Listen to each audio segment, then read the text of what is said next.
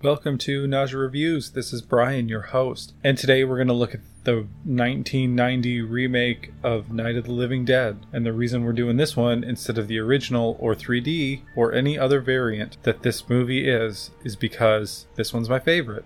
I mean, I like the original, but I like how they portray the characters better in this one because, let's be honest, Barbara never really got out of her funk in the first one until she got sucked out the window. In this one, Barbara steps up, and that's why I like this one so much. Also, Tom Savini's cool. If you don't know, he's the one that made it. He probably did all the special effects because he's good at special effects. But I'd have to say my most notable role of his that I can remember is Sex Machine in From Dusk Till Dawn, where he had the crotch gun and then he turned into a rat when he got bit by a vampire. Don't know why he turned into a rat, but he kind of was a skeevy fuck in that movie, so it makes sense. Also, that gun is in Desperado. It's in his gun case. Guitar case? Guntar case? I don't know. Whatever. Fun fact. They're friends. Makes sense? Well, the people who made both those two movies are friends. And I'm sure they're friends with Tom Savini, but I don't know that for sure. So, actors in this movie, we have Tony Todd. You gotta love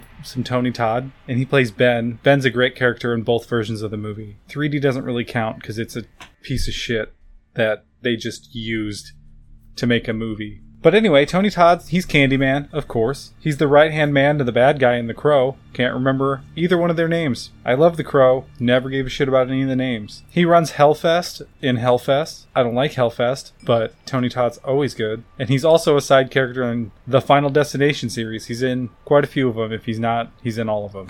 Don't really care about that movie franchise. I just know that he's in them. Next, we have Patricia Tallman, or Talman, however you want to say that. And the only thing I know her from is Army of Darkness. But I'm sure I've seen plenty of things she's in because she's a stunt performer. She's the possessed witch after Ash shoots the pit bitch back into the pit and he's being fed and she fakes dead and he's like, get an axe. It's a trick. So that's her. She might even be the Deadite at the end of that movie too. Just saying. But she's Barb in this movie, or Barbara, and she's amazing. William Butler, he plays Tom, the young man in this movie, and his character in this movie, he's a really nice kid that just wants to help. So I like him in this movie. And the only thing I'm going to bring up is Ginger Dead Man. He wrote it, or he helped write some of them, and he was the voice for the third one for sure, probably the second one, and also verse Evil Bong. Those movies suck. Bill Moseley, he plays Barbara's brother, and he's also in Army of Darkness. For like a scene, he talks to Evil Ash when they're on horses when they're assaulting the castle. He's also in like all the Rob Zombie movies. He's in all the Rob Zombie franchises, that's for goddamn sure. I like Bill Moseley, he's great. He's also in Texas Chainsaw Massacre 2, the funny one, and Shed of the Dead, which is a bad ripoff of Shaun of the Dead, from what I can tell. I haven't actually seen it, so that's why I said from what I can tell, not for surezies. And there's other people in this movie that I don't know from anything else. So might as well tell you what the movie's about first. It's about zombies attacking people in a house. Fucking done. So let's go on to the overview. Spoilers ahead, I guess. So we open up on a very pretty shot of the moon rising, and then it fades to black after some credits and the title card, and the first thing you hear is, "They're coming to get you, Barbara." You know, the famous line. Because Bill is being a whiny bitch about going to his mom's funeral because he can't just shut the fuck up for 5 minutes and be cool with, a horrific event. Nope, he's just a dick the whole time, and Barbara's not too happy about that. But when they get to the funeral, it's abandoned, and this scared dude comes up and apologizes to him, but he's so freaked out and he has got a head injury that he's not making a whole lot of sense. But then we get a zombie jump scare, and Barbara and Bill try to fight it off, but Bill grabs them, and then they fall over, and he gets his neck crushed on a headstone. So bye-bye Bill Moseley. You see him like way later because he's dead, but they don't fanfare it too much. And then Barbara's freaking out, and she runs to her car, but she doesn't have the keys. And then we have a zombie with a brick that breaks the window, and she finally just releases the emergency brake and rolls that bitch down the hill to get away, smashes into a tree, and she gets out and runs. And she runs to a farmhouse, but nobody's home. But the back door's open, so she goes right on in. And she's standing at ground level, and the thing I remember the thing I remembered in Lights Out, that piece of architecture. Anyway, a hand falls from the rails from upstairs, and then a zombie follows, and they almost crush Barb. And Barb freaks out and runs away, as you do when that kind of shit happens. And there's zombies coming up outside. It's a shit show. But Ben pulls up in his truck, and he runs one down right away, and he asks Barb a bunch of questions because he thinks Barb lives there, and Barb is in total shock. She can't talk, answer anything, come up with a good anything. And this is where Barbara stayed in the original, in shock.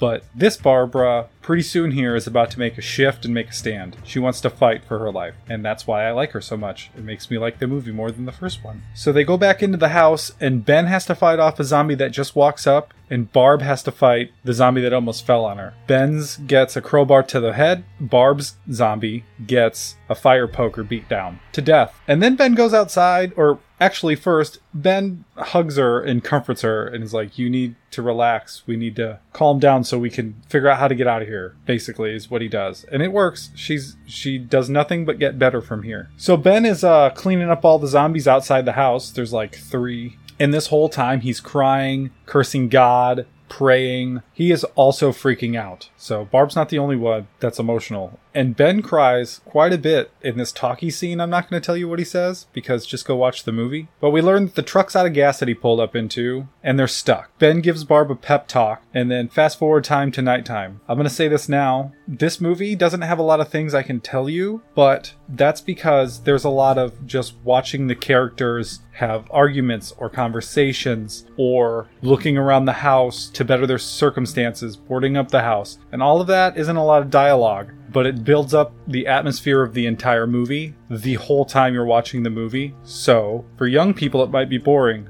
but for people my age and up at the very least can understand that loud, flashy things don't have to go on the screen because we are sunk in this depressed, horrific situation just like they are. And I don't know why we get entertainment from that, but hey, we do. All right, now that it's nighttime, Ben has this amazing monologue and he explains that nobody knows what's going on with this zombie thing, and he goes on this whole thing about seeing a bunch of them being shot and they don't die until you shoot them in the head, and he's crying the whole time throughout this whole scene, and it's great. Then Barb becomes a little bit more proactive and she folds up the zombie that she killed, but then they drag him outside of the house. They get all the zombies outside of the house. And this is where Ben explains that you have to go for the head. But then they go upstairs, and what they find upstairs is a gun. That's what they've been looking for, a gun. It's like a lever action, I'm going to say 30-30 just because that's my favorite gun because of trimmers. Judge me if you want. But what's also up there is the guy that had the gun and he took his own life. And we learn later it's because his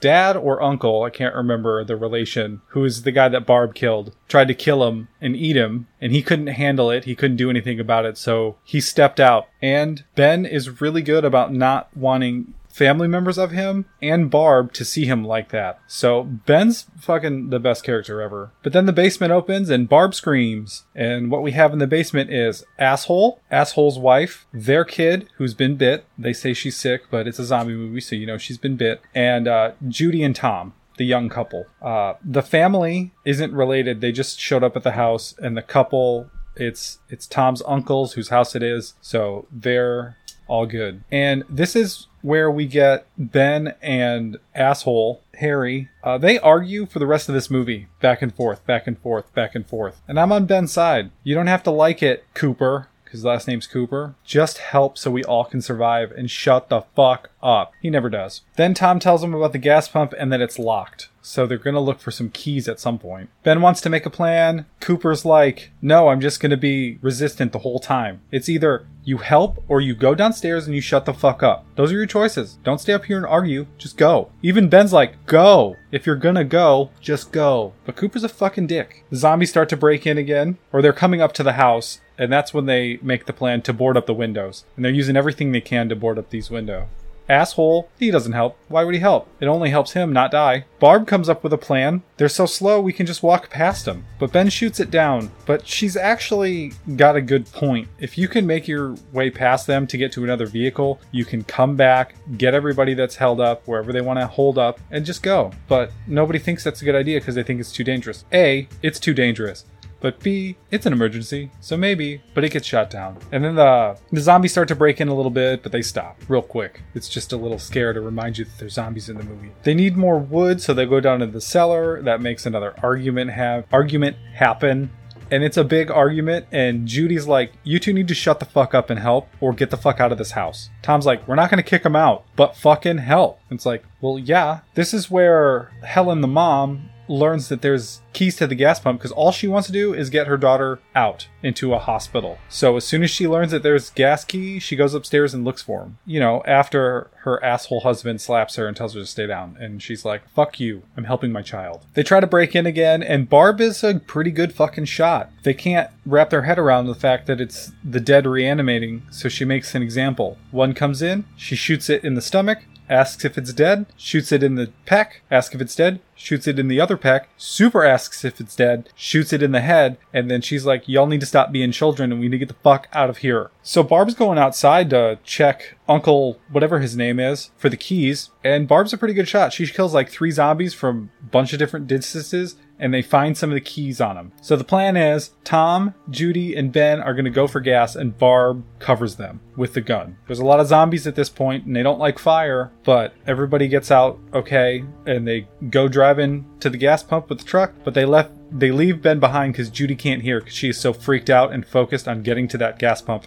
Then we find out that it's the wrong keys. So Tom, as nice of a guy as he is, he tries to shoot the lock off with a shotgun that he has, and it explodes them both. Good thing Ben wasn't there to be exploded. But if Ben was there, he would have been like, why don't you use the butt of the gun to break the lock instead of blowing us up? So Ben's on his way back. Helen's in the cellar, but her kid is awake now and eats her, and it sprays blood on a masonry trowel, which is a reference to the original. It doesn't do the weird sound effect with the swirly screen and the stabbing with it. It's just the little girl bites her, it sprays blood on it. I like the reference. It fits better than what actually happened in the movie, the original, in my opinion, but I like that they put it in there. I mean, Tom Savini helped with the first one, so it's not like he was trying to disrespect anything. He just wanted to throw an homage, and I liked it. I don't know why I had to over-explain that, just did. So this is where the asshole starts a mutiny and tries to get the gun away from Barb. And he does, but his kid comes up from the cellar, and Ben goes to shoot at the kid, and he don't want to see any of that, so he shoots Ben. So there's a shootout between Ben and Cooper, and Barb finally puts down the little girl, and Ben got shot worse than Cooper did. Barb has to leave. The asshole hides in the attic, and the house starts to get overrun. So Ben goes down into the cellar of all places, and he finds the gas keys. And he is just insanely laughing until the morning. And then when the morning comes up, Barb's walking until she finds some survivors, and they're like the cleanup crew. And they do another cool reference to the original. And they have the sheriff monologue thing that they had in the original. That's in this movie, but it's in the background. We focus on Barb walking through the camp while that plays, and I think that's a great way to keep it in the movie,